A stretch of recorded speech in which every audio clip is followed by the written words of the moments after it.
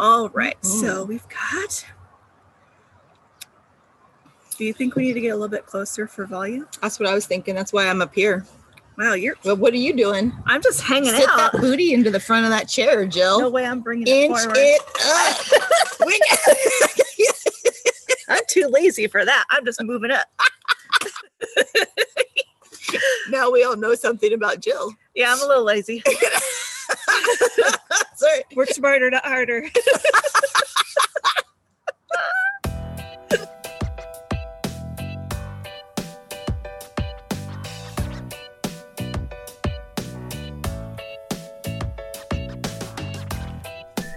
Hi, we're Cara and Jill, two trainers, owners of Push Fitness, and the hosts of this podcast. During training sessions with our clients, we often tell them to get comfortable being uncomfortable. And we're saying that right now to you too. Let's push ourselves. Let's push ourselves to see fitness differently. Let's push the envelope when it comes to self-love. Let's push a new narrative about women and weight. Let's push out harmful ideas about the body that are rooted in racism and patriarchy. Let's find a new definition of fitness that welcomes all people. You ready? I'm ready. Let's push it.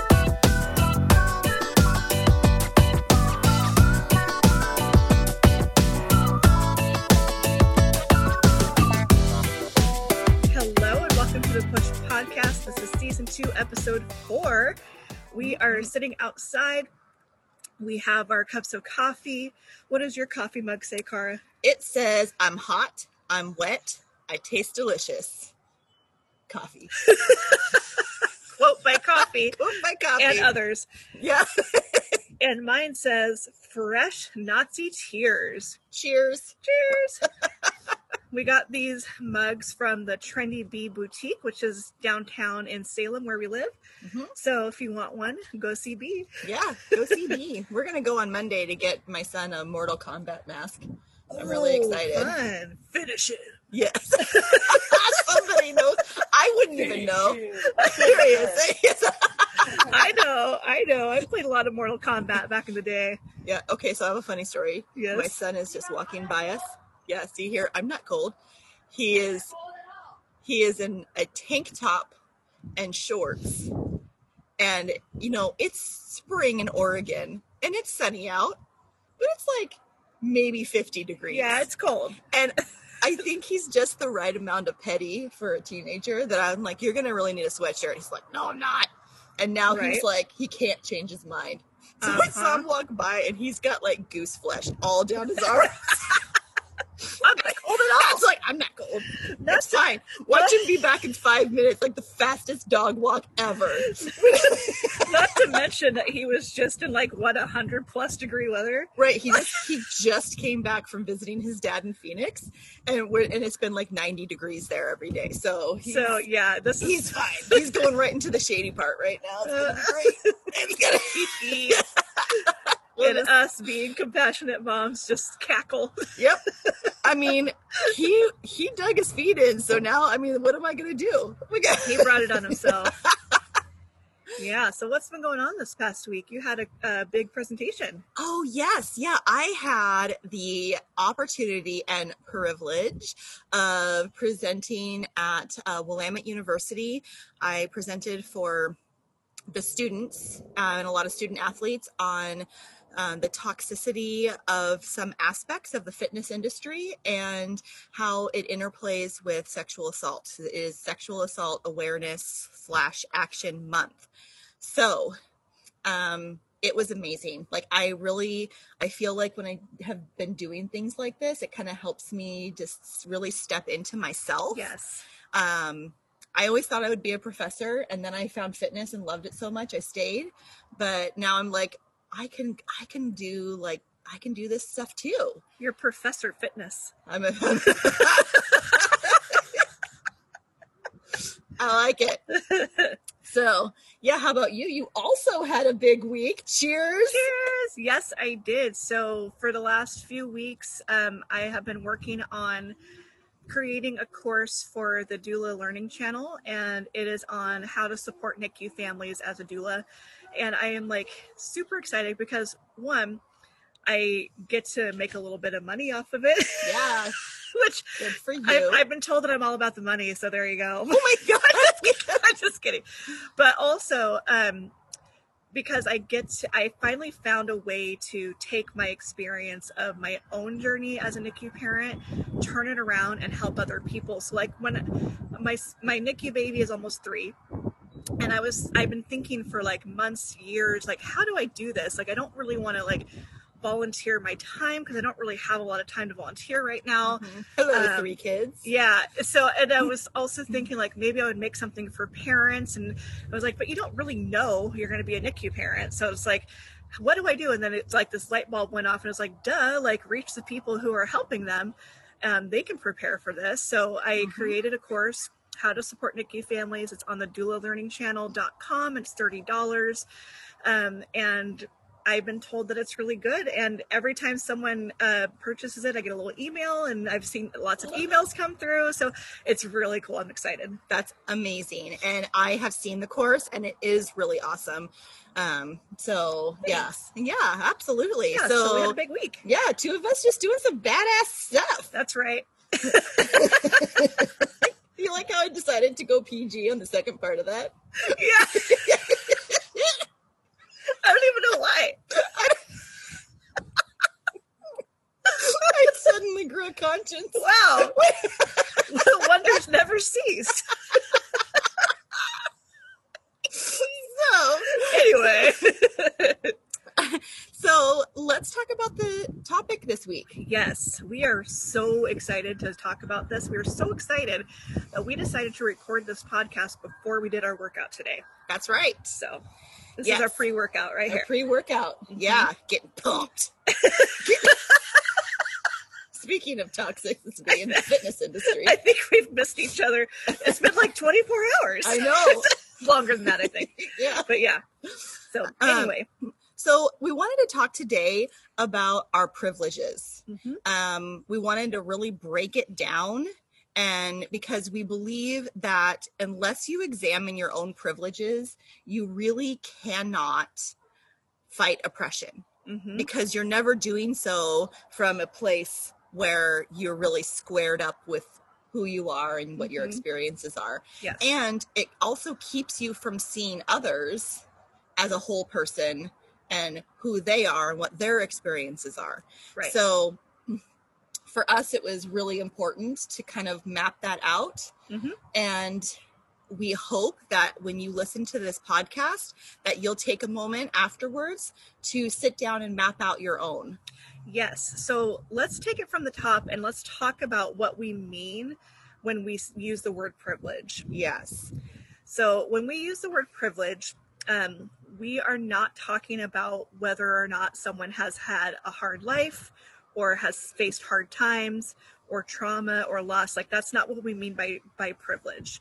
What we mean by privilege is how you exist in society without having to do anything at all based on who you are, what your skin color is, what gender you are.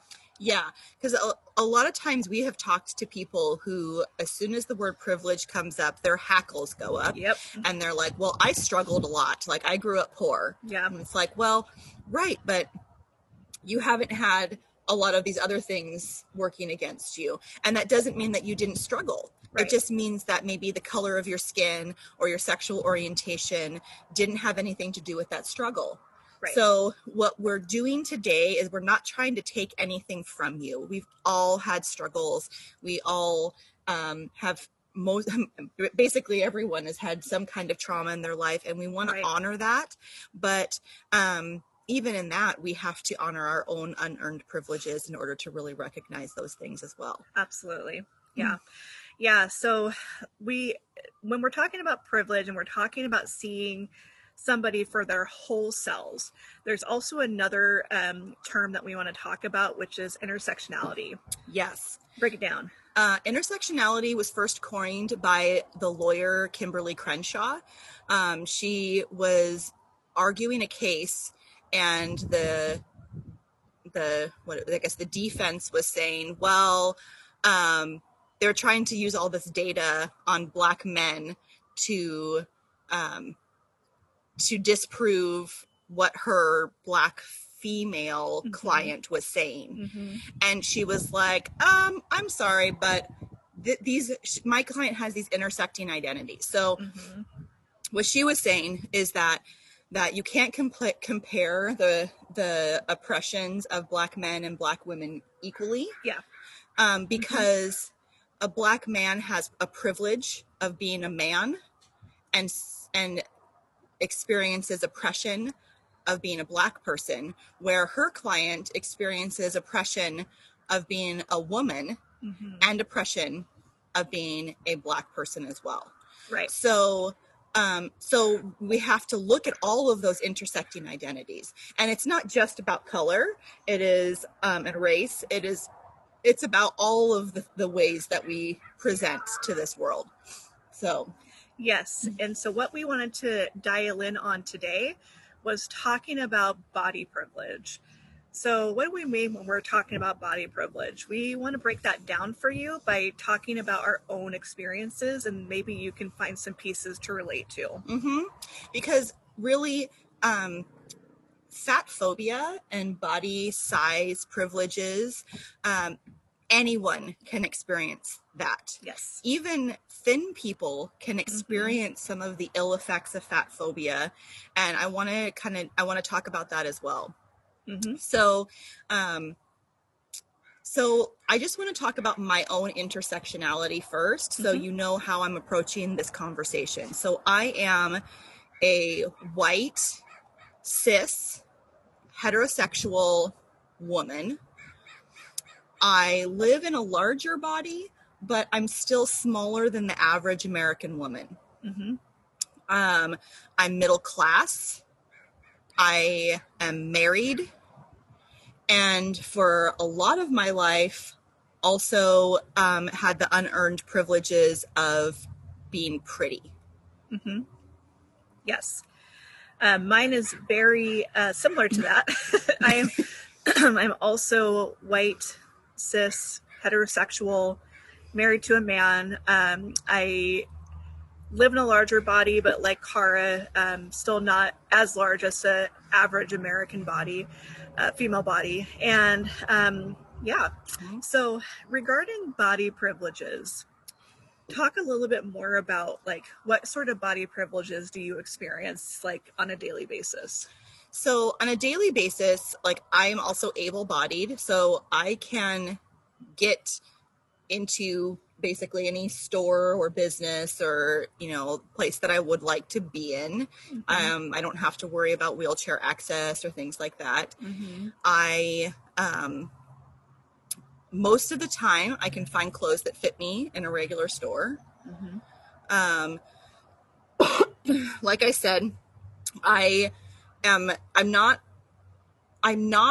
called out for my body on social media unless I'm making waves. So like I can post things on social media constantly about fitness and things like that, and nobody calls me fat until I say something about like racism, homophobia, or fat phobia. Right. And then I get people popping up in my DMs or the comments and I'm like, well, of course you would say that because you're fat. Right. Like, yeah. So I'm kind of in this like weird middle where for the fitness industry, I'm fat, right? Like if you Google like women's fitness and then like click images, you're not going to see someone that looks like Jill or I. Right. Or if you do, they're like a before picture. Or they're like the trainee with a fit trainer with abs standing behind them, right. Like we're not the average body. And so in the fitness industry, we're often not taken seriously because we don't look the part the way that the fitness industry has created these hierarchies. Right. The Justice Williams of Fitness for All Bodies coined this term, the fitness industrial complex. And the way that he uses it is like the fitness industry has decided what are good or bad bodies, and then created hierarchies in order to create this need. which gives capitalism a run, right? Yep. Like once you can say like these bodies are bad and these bodies are good, then people are always trying to get to those good bodies and will spend a ton of money in order to get to those bodies. But it does not at any turn really take into consideration what someone knows or sees people for all their intersecting identities, because there's not a lot of money in, we'll meet you where you are, let's have fun with fitness. Like there's not a ton of money in that. So yeah, so I definitely have body privilege. And so for me I talk a lot about the oppression I feel in my body, but a lot of that comes from living in this body in the fitness industry. Right. Yeah, because bodies are scrutinized in the fitness industry. I mean, they are everywhere, but especially in the fitness industry. But yeah, so I similarly, I'm able-bodied as well. My body privilege on a daily basis, I can go into a store, I can fit into car seats, I can fit into booths at restaurants, I can go from A to B and not feel like I'm being followed with every pair of eyes because of my body size. And when you were talking about, aging and feeling like you're losing some of that attractiveness and being treated differently, I have felt the same way. Like I'm older and larger than I used to be, and so like if I go into a grocery store, like I'm not getting that like attention that I used to get. And it's really eye-opening to me because one, like it was a privilege to get that attention. Two, having that sort of attention, if you go back to like some of our previous episodes, we talk about the history of racism and fat phobia and living in larger bodies, you'll see that that's just patriarchal bullshit. So wanting that or feeling validated in that in the first place makes me feel bad. But I know better now, right? So I can do better. But yeah, so, and I was also thinking about my perception of how people view me and how that makes me feel. And if you think about it, like your perception of your own body and how other people view your body and whether or not their judgment has any ownership over you can also affect like your everyday life. Like maybe you don't go out to restaurants, maybe you turn down invitations to go, swimming with friends during the summer, like things like that. It does have a large impact on body privilege and how you view yourself, and in turn creates more stress, and in turn puts more stress on your body. Right. And let's talk about what this stress does. So like the fitness industry has defined good bodies as thin bodies. And most of us would just take it like, of course, a thin body is a healthier body then, right?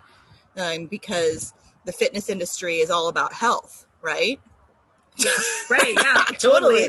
So, and so if we think that like a thinner body is a healthier body, first of all, that's not necessarily true. Right. In fact, you're talking about getting bigger as you get older, which is actually a biological protective thing. Like people who do get bigger as they get older are more likely to survive illnesses as they get older. There's a lot of research on obesity being a protective quality for health risks, especially as you age. So, but we see it as like, oh, it's this terrible thing. Like, oh God, we're fat. So now we're not healthy, and we're viewed as not being healthy. Like fat has all this like lazy fat, like, not lazy and fat, cause that's what I'm describing. Like, nailed it. Yeah, totally. You did it. Unmotivated, like eats whatever they want. There's an assumption that people who are in larger bodies don't exercise, and none of that is true. So, so the things that actually are independent factors of causation for a lot of these poor health outcomes that we tend to associate with being in a larger body is stress. And that same stress is magnified with these intersectional identities. Like if I were also Black and gay, I would be getting like tenfold the stress in my same body Right. as I would if I were myself heterosexual and white. Right. Yep. One of the nuances that I really wanted to talk about today, because both Jill and I have experienced it in different ways, is the idea of passing. Yes. Speaking of, we had a donut box walking by my husband's house. I'm just kidding. Oh, wow. Should put that on the day You night just got billboard. way sexier. Yeah, you did.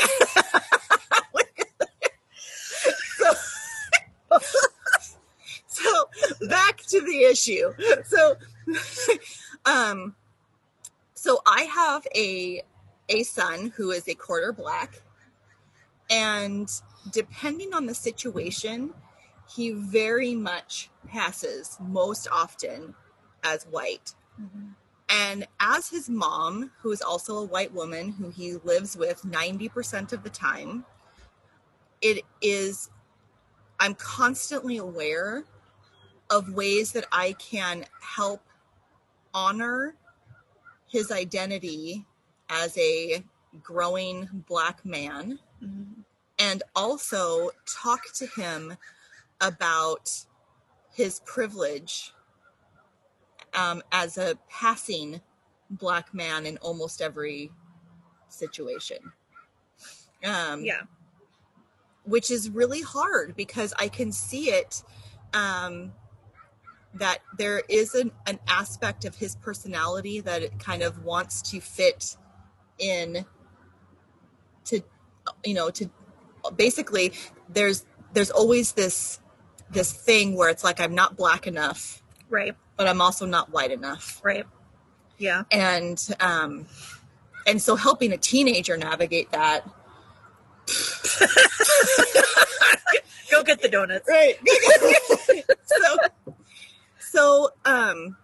So that's something that I'm super aware of, is this nuance of passing, where I don't want, I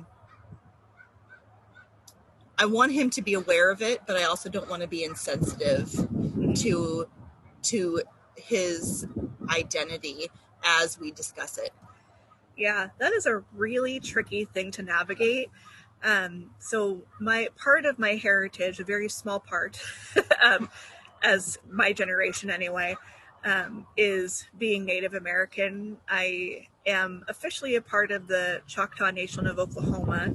And as you go up or go down back through my family tree, you can really see the Native American in my grandma and my great grandma even more so, and those before her. But when you get to me, I'm white. Like my mother's white. My dad has the Choctaw on his side, but even like in my dad, you can see it a little bit, but not really.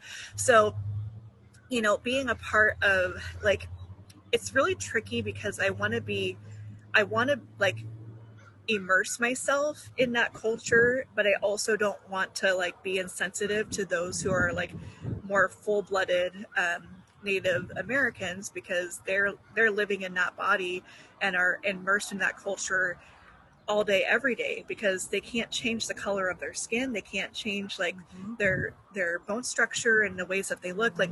And for me, like, I can go to, maybe a powwow, and then when I go home, I'm white, right? So it's like, that's part of that intersecting identity and part of that privilege.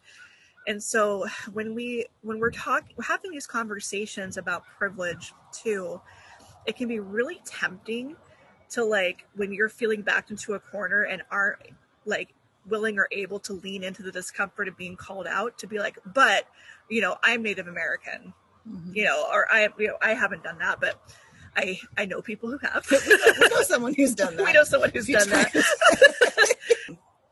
So it can be, when we don't recognize the privileges we do have, it can be really tempting to sort of pull out the ways in which you do experience oppression. And it's not that we don't think it's worthwhile to talk about the ways that you experience oppression, but in this situation that we're talking about, this particular person doesn't doesn't live with that kind of oppression. Right. This was a white man who does have Native American in his heritage, but that isn't really. It's not a part of his everyday life. It's not a part of like he doesn't. There's no rituals or anything like that involved in having that heritage. But yeah, so the situation. I'll just explain the situation. Okay. I had posted something about racism on my feed, and this person popped on to disagree, and a conversation ensued in which I pointed out that he was coming from a place of privilege as a white, at least white passing man, and that I challenged him to look at the situation a little differently. So if he was walking around in the world in darker skin or married to another man, and at that point he pulled out the like, well, I have a feather. I'm and and when he did that, it felt like that was his way of just shutting everything down instead of continuing a conversation, because I think it was too scary for him at that time to really look at his intersecting identities and recognize his privileges. And he took it as a personal attack on him for me to say that someone else had experienced oppression, because everyone is the same. All lives matter. It's not, which when you say that, you really just deny people their own identities. And, yes. And so that was the context. And it's really tricky, because as soon as he said, as soon as he kind of came out and said, well, this is my Native American identity, it was really hard for me to know how to respond while honoring his identity, but also still saying like, okay, but you're still living your life as a white man in a heterosexual relationship.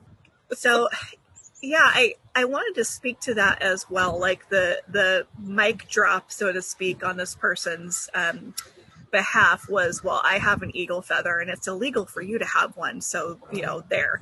And yeah, that's true. I mean, I have one too, but I also know that doesn't really absolve me from taking responsibility for understanding my own privileges.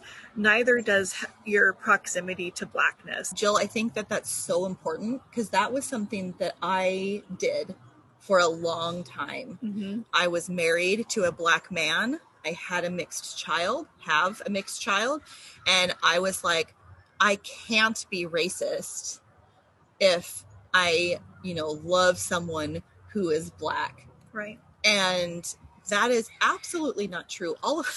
I mean, so it does not absolve you from doing the work and recognizing your own privilege, because I was in that same spot where I was like, well, don't come at me, because clearly I have, I'm in with the Black people, which is just like, right. And that's just not the case. There's still a lot of work to be done.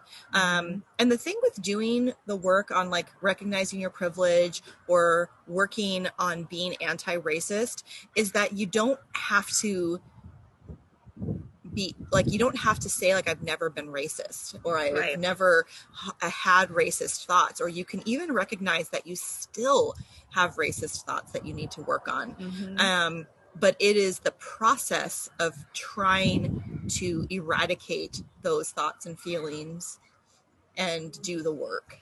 It's so interesting to me too. Like, I was thinking, I was drawing a parallel to that as you were talking, like, so many times when we grow up with situations that are not ideal, we always go, not always, but we sometimes go into our adulthood and are like, I'm not going to repeat the past. I'm not doing that. I'm breaking the cycle. Why is it so hard for people to break the cycle of racism? Like that's just as important, if not more important, than breaking the cycle of a troubled childhood. Mm-hmm. It was so interesting because this came up yesterday when I was in class. I'm taking a Fitness for All Bodies 6-week course right now. And we were talking about this in our small groups about like what our first identities were. And there was a woman who she works with teens. She does like a queer pop-up Zumba class. And she was like, I decided that when it comes to fat phobia and talking to other children about their bodies, that it stops with me, that I am not going to be the person ever to criticize a child's body. Mm-hmm. And we don't even realize that we do this. I remember like it was a couple summers ago.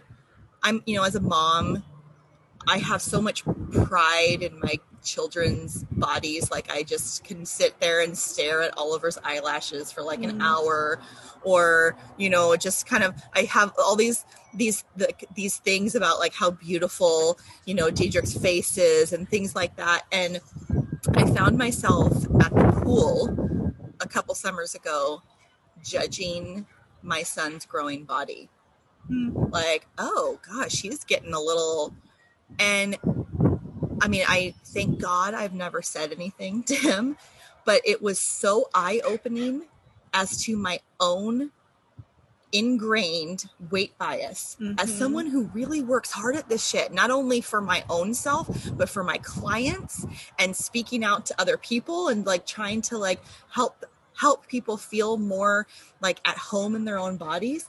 I was sitting there thinking that my growing son needed to change something about his body. And so that was really eye-opening. And it was one of those things where it's like, okay, I have this bias. Yeah. Where it's the same thing with racism or homophobia, like that when you recognize it and you're like, thank God I recognized that before something came out of my mouth. Yes, 1,000 times yes. And that is why we keep having these hard conversations. And I love the way that you just spoke about that. Like you said it, it's out there, you learn from it, you're examining that and continuing to work on that. Like that's how change comes. That's how change comes, by leaning into the discomfort of recognizing your own biases and privileges and just being okay with being uncomfortable. Like once you arrive there, being uncomfortable becomes a little bit more comfortable, if you know what I mean. And just being okay with being called out and being okay with, all of these things are working toward creating a better change, a better world, a better society for our children and their children.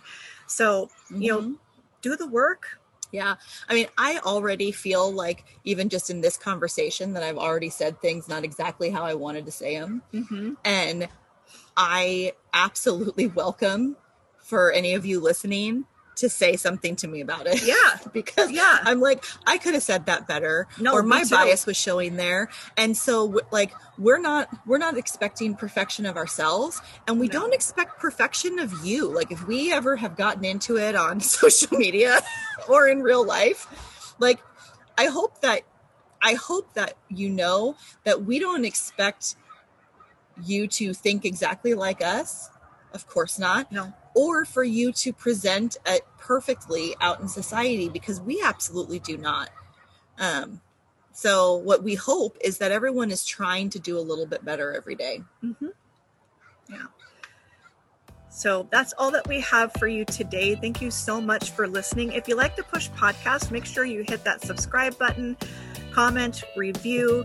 The more subscriptions we get, the further up we get in the podcast arena and the more visibility we get, so we can find more listeners just like you. Yep. That's See you right. later. Bye. And can I just say that your example of going into a grocery store is killing me. What? Because you never go into a grocery store. You don't. I did 2 days ago. Oh my God. I'll have you know. Oh, you survived it. I got a little anxious when I couldn't find the Waterloo. You're terrible. Yeah.